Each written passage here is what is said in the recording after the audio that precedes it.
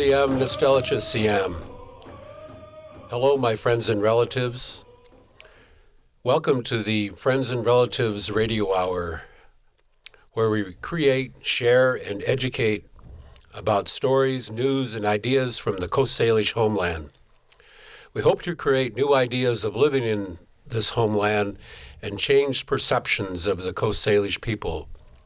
My name is Satsumton Sunnit Snat, Daryl Hilaire, your co-host, along with I Squile Nostalgia CM, Tony Hilaire, Eat Satsumton Sunnit Snat, Chuck Lumison, Nukchisan Makwalia Quanas and Atachla Tiakaias, Outson Kachit, Sklamichasan, Iutatasan, Quanas Quanauk, Iustitumson. Good day, my friends, relatives, and respected people. My name is Tony Hilaire. My name is Satsumton. I come from Lummi. I'd like to thank you all for being here on this day. I don't know the Lummi language, but I am learning, and I am doing my best. And my name is Bo Garrell. I am from Cheyenne River, which is located in South Dakota. I am a Lakota that is comes from a small town. I will be talking about some upcoming designs and artwork. Today. Our guest is Sialk Jewel James, respected elder and master carver from the Lummi Nation, director of the Sovereignty and Treaty Protection Office at the Lummi Nation, a leader both within Indian country and at the national, international on those issues related to Indigenous rights. Welcome to the show. I'm proud to be here. Thank you. Today we're going to visit what we always do every year at this time, the recognition and remembering the importance of treaty and the Point Elliott Treaty of 1855, what that means to the Lummi people and those people that work for or against the Lummi people in recognition of those rights. So today we want to have that conversation with Jewel and what he knows about the treaty, what is a treaty, and why is the Treaty of 1855 so important to the Lummi people and other signers of that treaty to recognize that and uphold those rights? Well, you know, we should talk about pre-treaty. We should talk a little bit about the constitutional foundations for entering treaties with the United States. A lot of people don't have this history, and you don't really have it covered in your political science or your civic classes, either in high school or, and you'd almost have to find a special class at the universities specializing in Native American studies in order to be introduced to the idea of federal Indian law and U.S. Indian policy. But when you look into the history of the government-to-government relationships with the United States and the Indian tribes, and that's exactly what it is. A treaty is a document. In this case, there's domestic treaties and there's international treaties. And the United States has entered about 700 domestic treaties with Indian tribes. And this is authorized by Article 2, Section 2, Clause 2 of the United States Constitution, where the United States itself had inherited the power to negotiate with Indian tribes, but it really kind of spun off from the idea that was proclaimed by the proclamation of King George in 1763, where he was addressing the colonies and saying, stay out of Indian country. I, the king, I'm the only one empowered to negotiate treaties or relationships with Indian tribes or to authorize or conduct trade and commerce with them.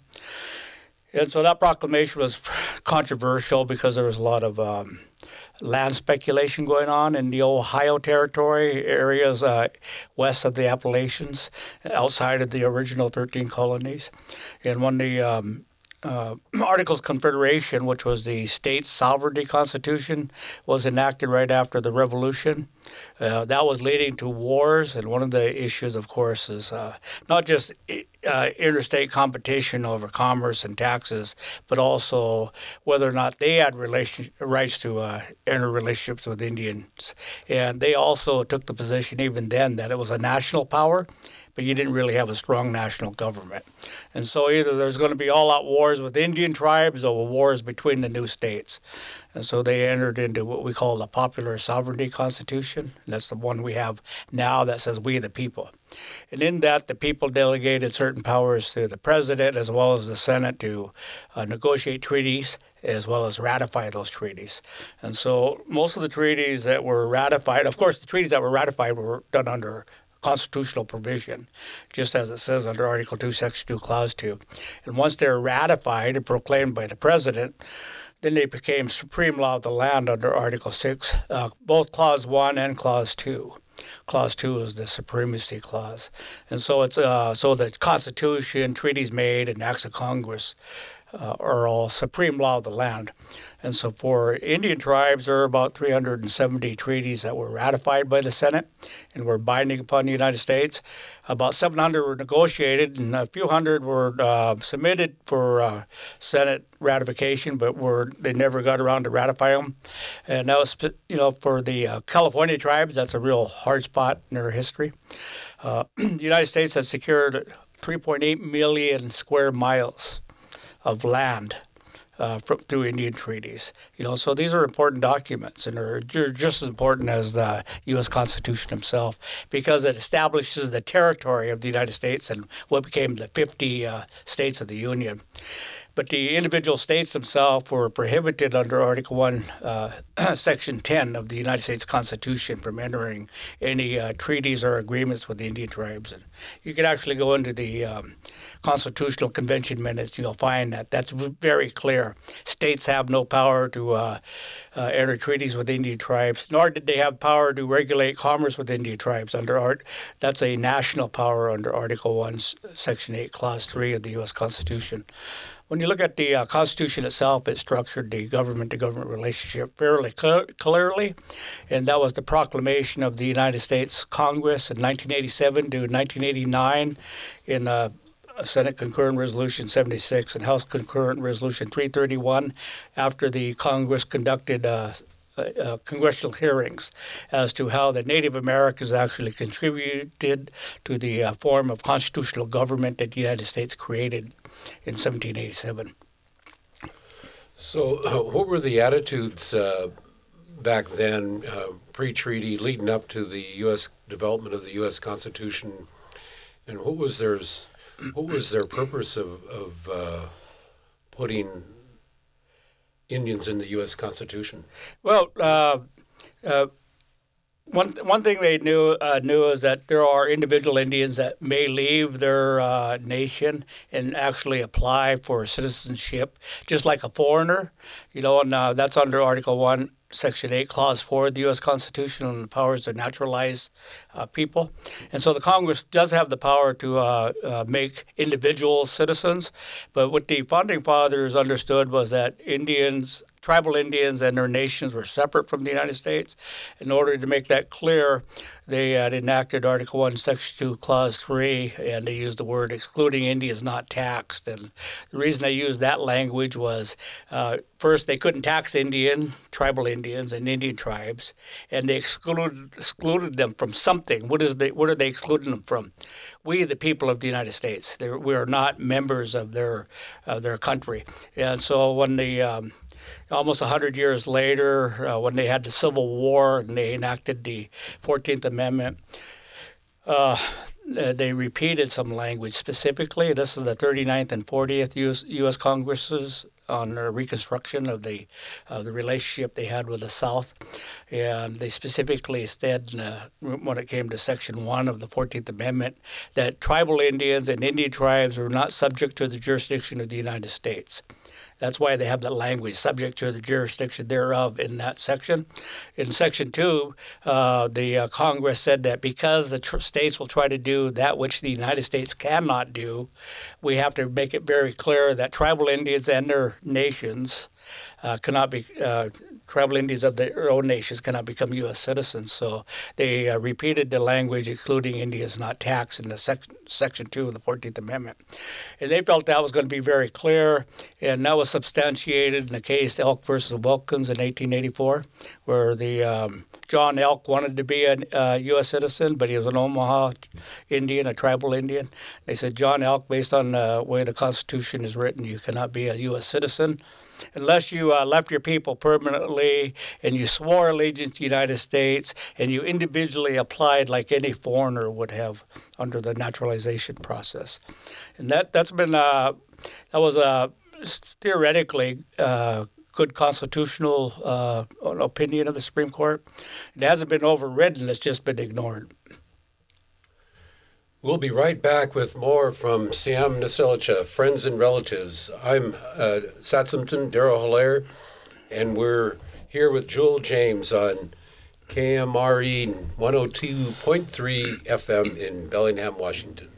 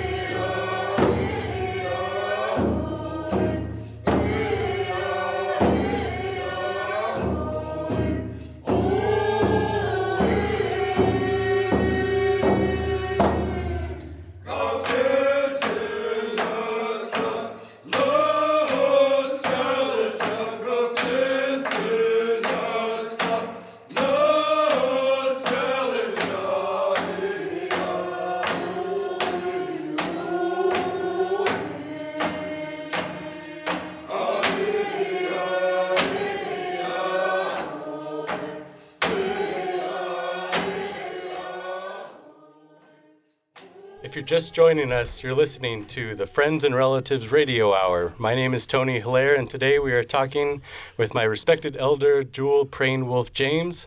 Thank you, Jewel, for being here. We are talking about treaty rights and remembering the signing of the Point Elliott Treaty in 1855 by the U.S. and the Lummi people. This is an important date in Lummi history. Why? Well, it's an important date for all of Pacific Northwest. First of all, I just want to say that if you understand the system of government that was expanding across the United States, then you understand the importance of treaty relationships with the Indian tribes. a lot of people like to think the United States was giving us something, but in reality, the treaties were grant of rights from the tribes to the United States. And the United States was specifically, after expanding its territory, under Article 4 of the United States Constitution, the United States has what they call a property clause. And so whenever you entered a treaty with the tribe, the United States secured title, if they honored the treaty, to the land that was ceded from the tribes to the United States. And then from there, they would create new states. And so as the United States was expanding from the 13 colonies all the way to the Pacific Northwest, new states were being created. But first of all, it became a territory, and under the Northwest Ordinance of 1787, after you had a certain population, you then structured a government, then you moved into statehood. And here in the Pacific Northwest, the tribes had first face-to-face contact in 1792, but the diseases came first, and so the diseases like smallpox really wiped out a lot of people. That's why you hear, if you ever read the history, Chief Seattle says, at one time we numbered more than the stars in the sky. But that time has passed. Well, he was born after the last major smallpox epidemic. There was another one after that, but that was the major one that really killed off a lot of people here in the Pacific Northwest. But being as it may, the United States had declared the Oregon Territory in the early 1850s. And then they expanded into Oregon-Washington Territory, and then they assigned Joel Palmer of Oregon Territory and Isaac Stevens of Washington Territory to begin negotiating treaties with the Indian tribes in order to secure title. So what they're doing is they're actually allowing people to come in the Pacific Northwest and claim land that the United States didn't own yet by treaty. You still had Great Britain in here, and you had the French here, and you had the Spanish here, you had the Russians here. All of them were claiming rights to the Pacific Northwest.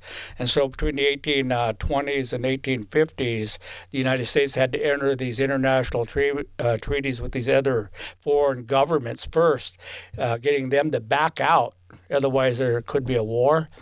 And so as Spain, France, England, and Russia withdrew by these treaties, then they opened up the territory, and they go, oh, wait, we forgot about the Indians, so we have to enter treaty negotiations. So the Congress in 1853 authorized the president to begin negotiating treaties.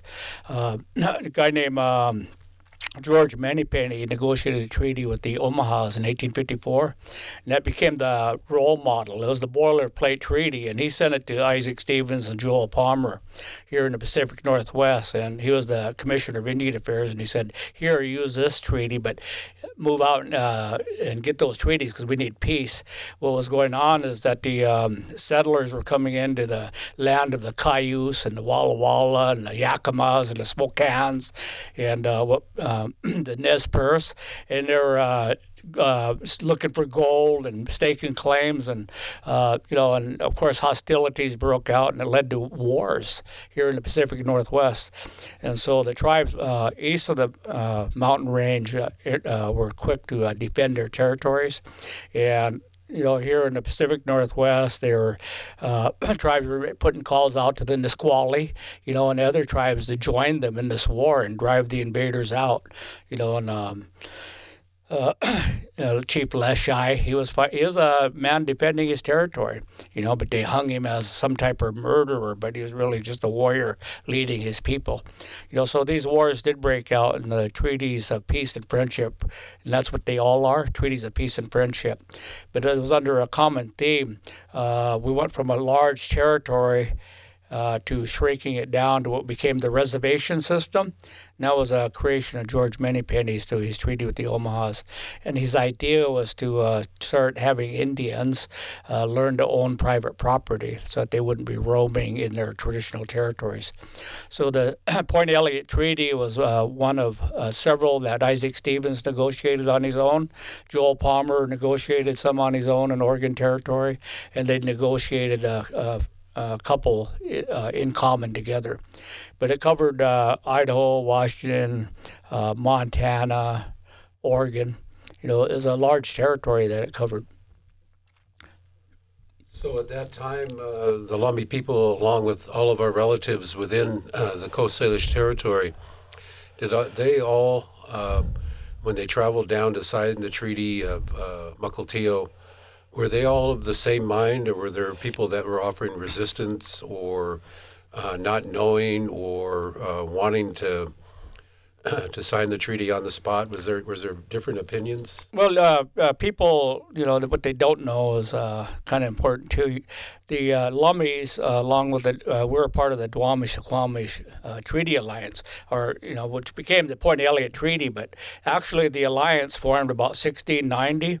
It was 100 years old when Vancouver sailed in the Straits of Juan de Fuca, and for 100 years, the tribes led by the Duwamish-Suquamish had allied to keep the raids of the Tlingit and Haidas down to a minimum, and so that's why we had we have what we call these war canoes. They're really sleek and really fast, and so we'd have war canoes usually stationed at the north end of the most of the islands, and those would be our lookouts, and they would warn Lummis or members of the alliance that the Haidas or Tlingits were coming into Puget Sound and conducting a raid. But we weren't fighting with Spain, France, Russia, or England. We're actually in a constant state of war with the Haidas and Tlingits. And those raids were taking place over fishing areas? Well, they actually came into our usual custom territories. When we think about fishing territories, well, Lummis, the people of the San Juan Islands, and we're reef netters, and we're proud to say that the vision of reef netting came to us, and we, as a consequence, we had married into other tribes, or other tribes married into us in order to share in the technology of the reef net system. So the Lummis and Klalams, the Samish, the Simiamas, and the tribes of southeastern Vancouver Island were all intermarrying all the way up to the tribes that would gather at what's now Point Roberts, and so these were important intertribal alliance formations as well, where we became the same people really through marriage.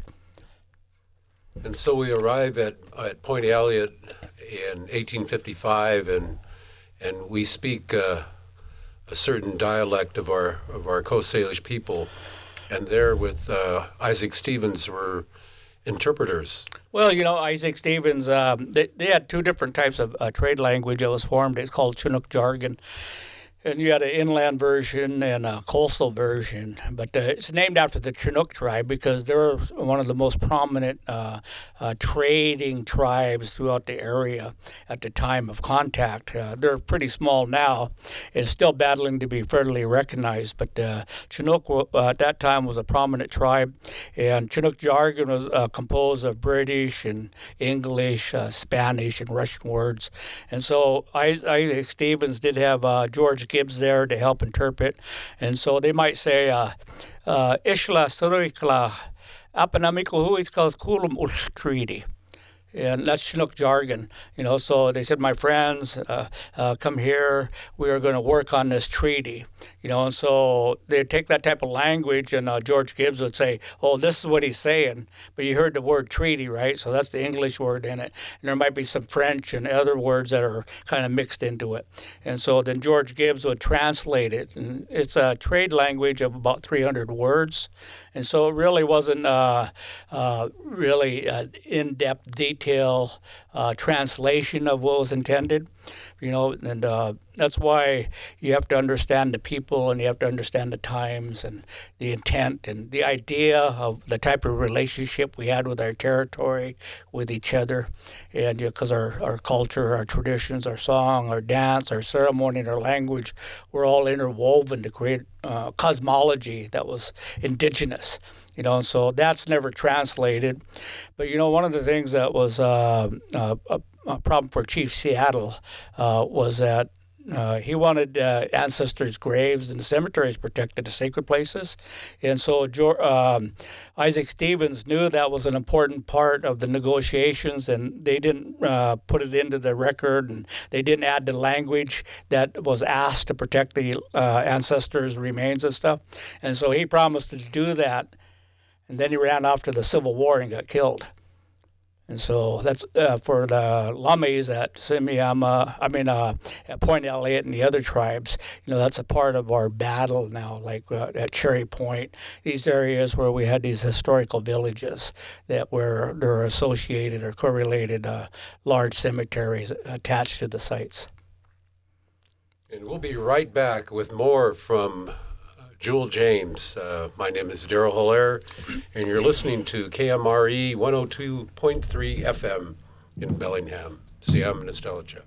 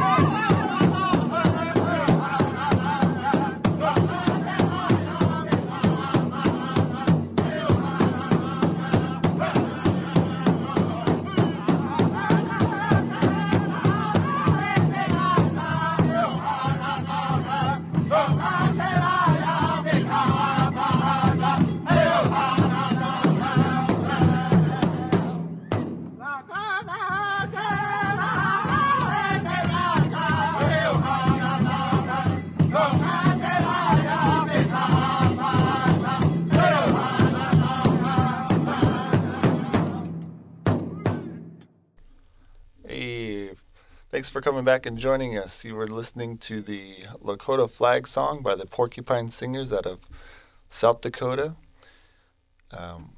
You are now listening to Friends and Relatives Radio Hour.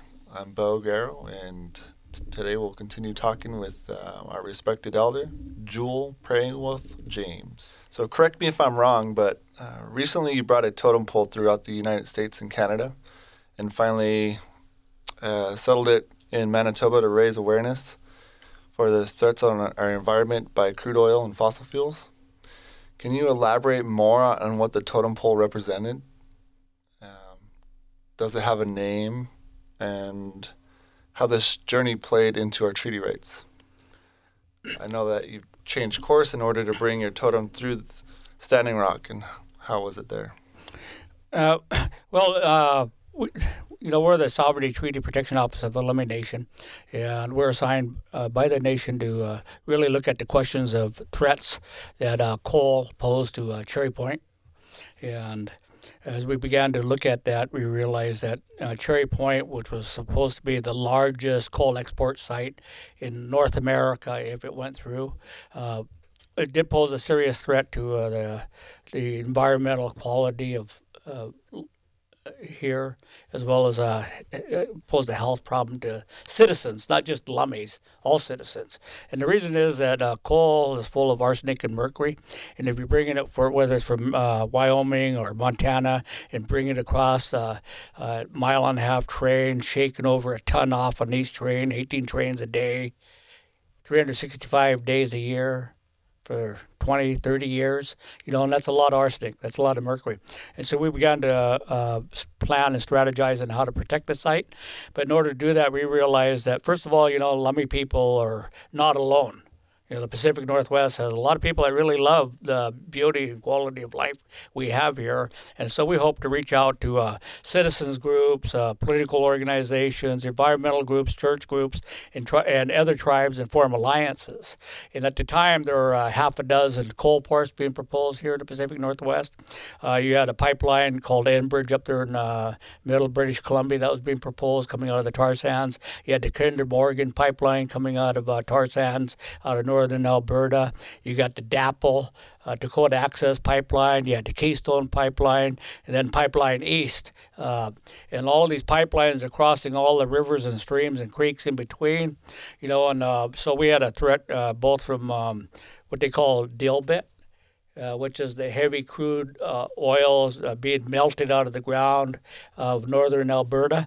And then you have to add dilutants to it, and then you can pressurize it through the pipes, and then you can put it on the ships. And so once it gets on the ships, and it's not will there be possibly be a shipwreck? There will be a shipwreck. It's just a matter of time. And the thing about this dilbit is that we recognize, and as everybody that became our allies, that the dilutes would evaporate real quick. And then the crude gets really heavy and sinks to the bottom. And there's no recovery.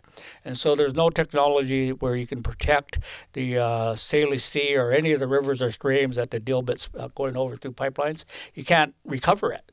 It's just a permanent destruction of that system. We've done totem pole journeys. We put a totem pole up at Tsleil-Waututh Nation, where the Kinder Morgan pipeline is, going to be the terminus on the Fraser River. And the reason is that the Tsleil-Waututh Nation felt that a lot of people weren't hearing their cry and call for help. But the totem pole journey, when we worked it with them, it produced a 7.8 million hits on their website. So it did bring a lot of attention, and it got national, international press. And so we did educate the public. That's our goal, educate the public, because if the public knows, then they'll stand up. But if you keep it quiet and you rush the hearings through, then the public don't have the opportunity to be informed. And then that's when you get a lot of these projects approved. And so we knew we had a duty to create public awareness. We then did a totem pole journey to northern Alberta, to the Beaver Lake Cree, and again bringing attention to the tribe that was standing there and fighting the tar sands industry itself. There's like 400 companies that are out there to melt this heavy crude out of the ground. They all paid like $300 million for each license. And so they're really invested into getting this heavy crude out of the ground.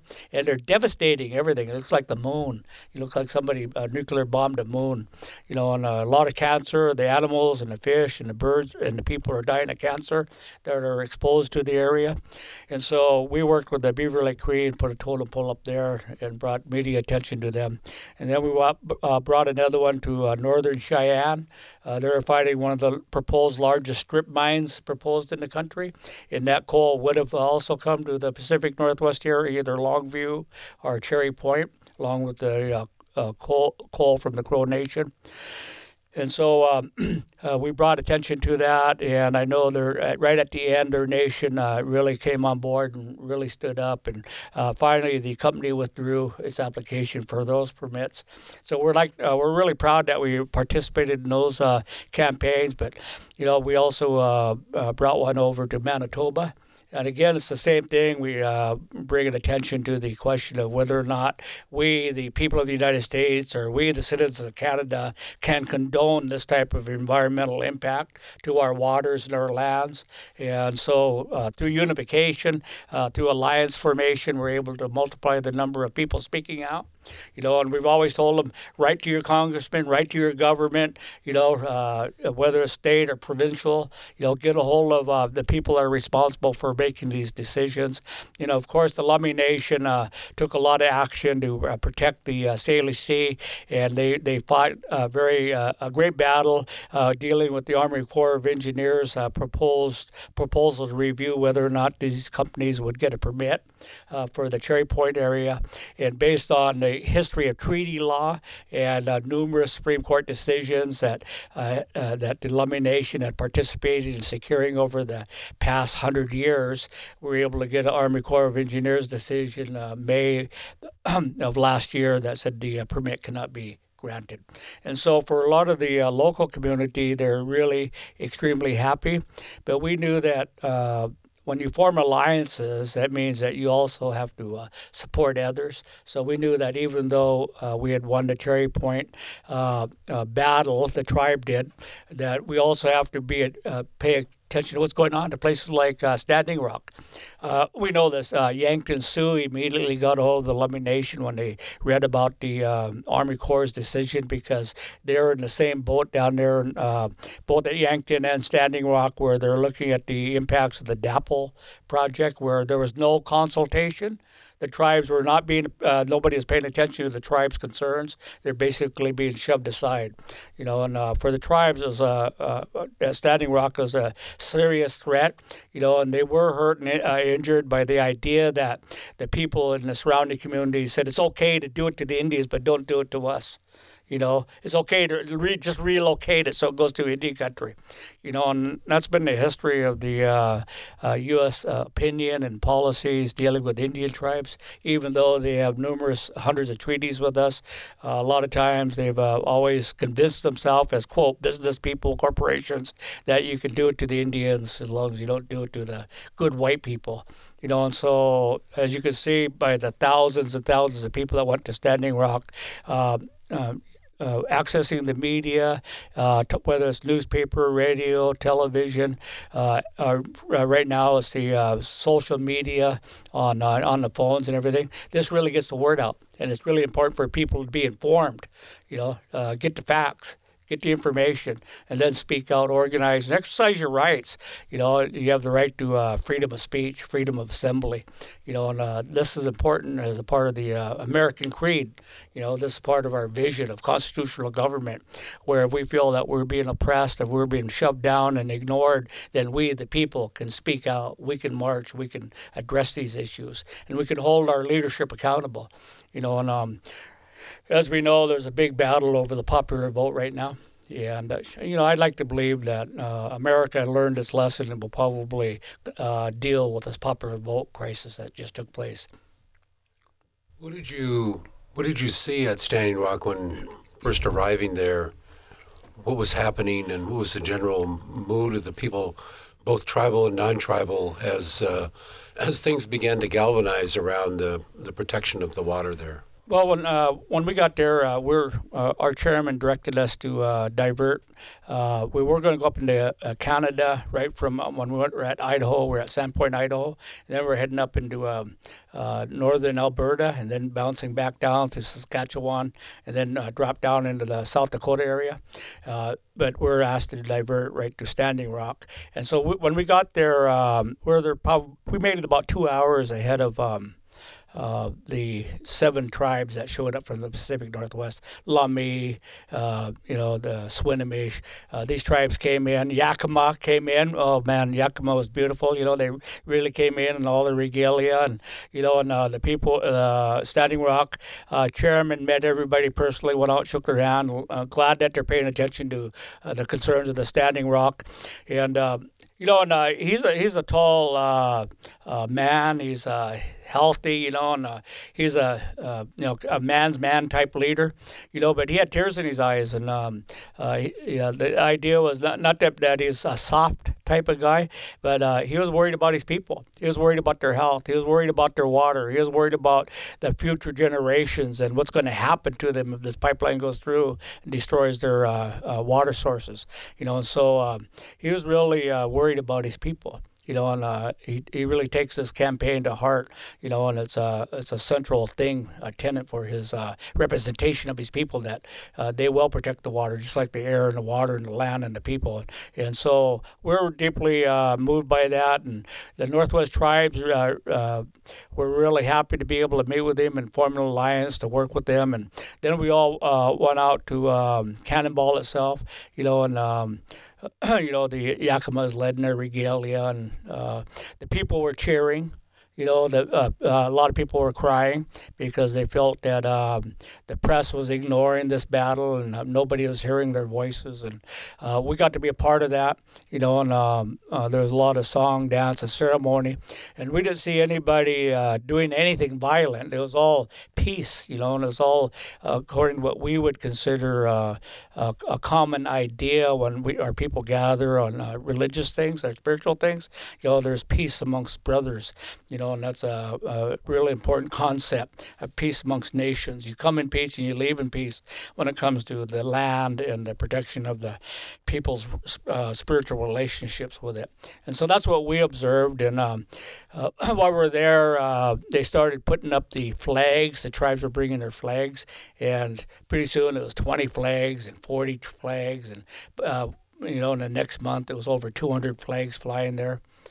So it was quite, it became a real big issue. And of course, when the veterans got there, that was the big thing. We're challenging a lot of churches. You said you support us, but we don't see you here. And so I know a lot of churches did show up, but it was the veterans that really showed up. Because they fought for the life, liberty, and freedoms of this country. And it's not just Native veterans; those veterans of all races that were there. We're here with Jewel James. We'll be right back with more. My name is Tony Hilaire, and you're listening to KMRE 102.3 FM in Bellingham. Siam Nestelicha. Well, that's it, friends and relatives. Quell Hoyt. Till next time, we'll get back together and we'll have another conversation coming from the Coast Salish homeland and those things that are important to us, that are perhaps fun, and things that we would like to share with our audience. Thank you all for listening to our words. Thank you to our special guest, Jewel James, and our production team, Steve Kapanos, Suzanne Blaze, Stephanie Contouras, and Robert Muzzy. You can find us online at settingsunproductions.org and on Facebook at Children of the Setting Sun Productions. Please share the news with your friends, relatives, and coworkers. Listen for us on KMRE 102.3 FM, online at kmre.org, and on your TuneIn radio app on your smartphone. On behalf of Daryl and Bo, Haishka, until next time, we leave you with this song, The Lakota Lullaby by Robert Tree Cody.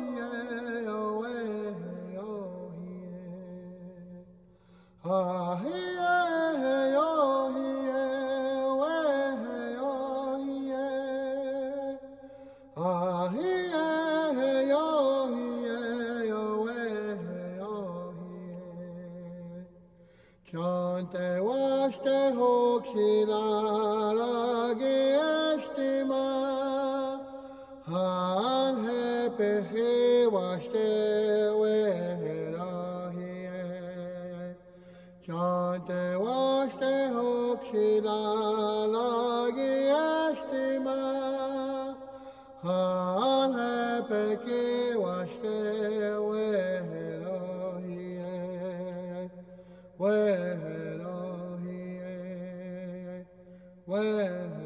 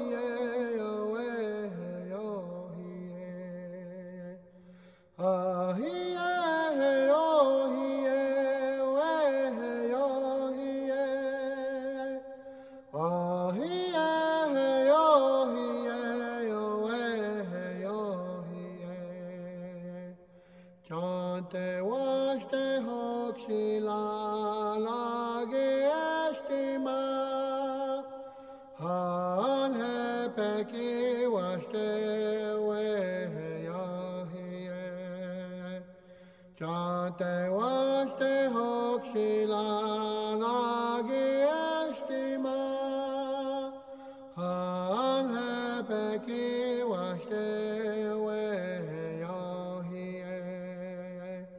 Yahweh, Yahweh, ha he Yahweh,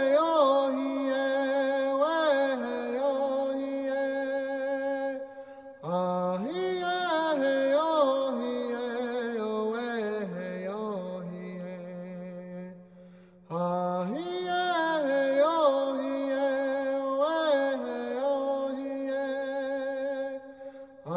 he Yahweh, weh Yahweh, ah he Chante washte hokshila lage ashtima Han he peki washte weheyahiye Chante washte hokshila lage ashtima Han he peki washte